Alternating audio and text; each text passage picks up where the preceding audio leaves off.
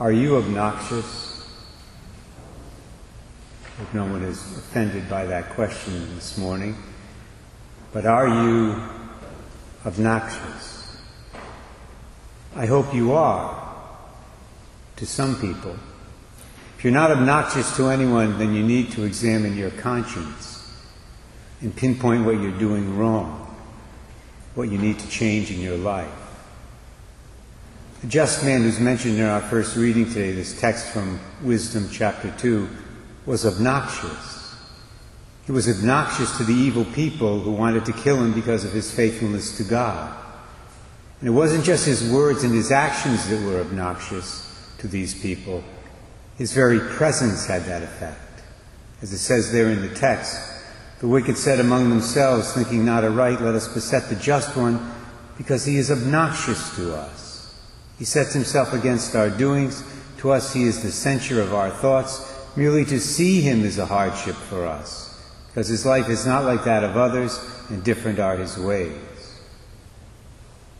This passage is read during the season of Lent because these prophetic words, as we all know, were ultimately fulfilled in Jesus. In the growing opposition he experienced in his earthly ministry, opposition which culminated in his passion and death. We see an example of that opposition in today's gospel reading from John 7. It will increase in the gospel passages we will read during the remaining days of Lent.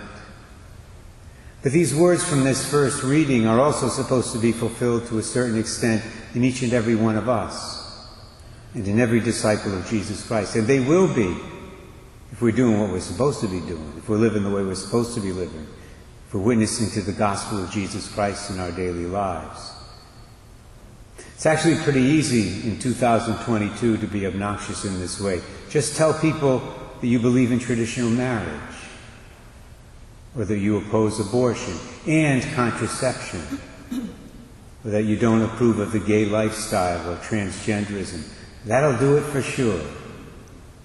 The woke crowd out there will immediately label you as obnoxious and probably call you a lot of other things that cannot be said from this pulpit.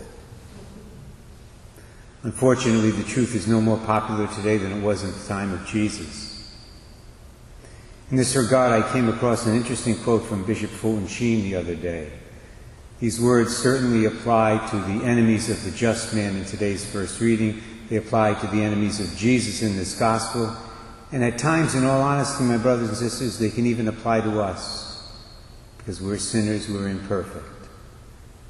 Sheen writes, St. Thomas Aquinas says that we can hate truth and fear goodness.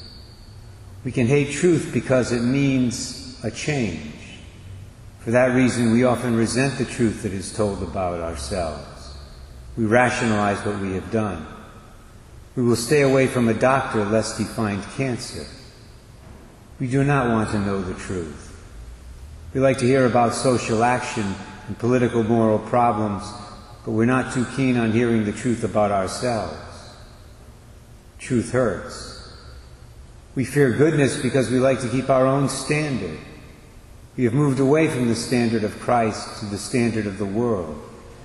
We do not ask ourselves, does this please Christ, but does this please the world? So I will dress and act in such a way that I will not be separate from the world. I want to be with it. We marry this age, and we become a widow in the next one. Obnoxious people embrace the truth, even when it hurts. Obnoxious people pursue goodness when it's not the popular thing to do, even when it's not the popular thing to do. Obnoxious people strive to obey Jesus and not the world. So I ask you, and I do this very sincerely today, I ask you to pray for me that I will be an obnoxious person. A very obnoxious person. The most obnoxious person that I can possibly be. And I promise to do the same for you. That will make us all very loving, very holy, and very pleasing to God.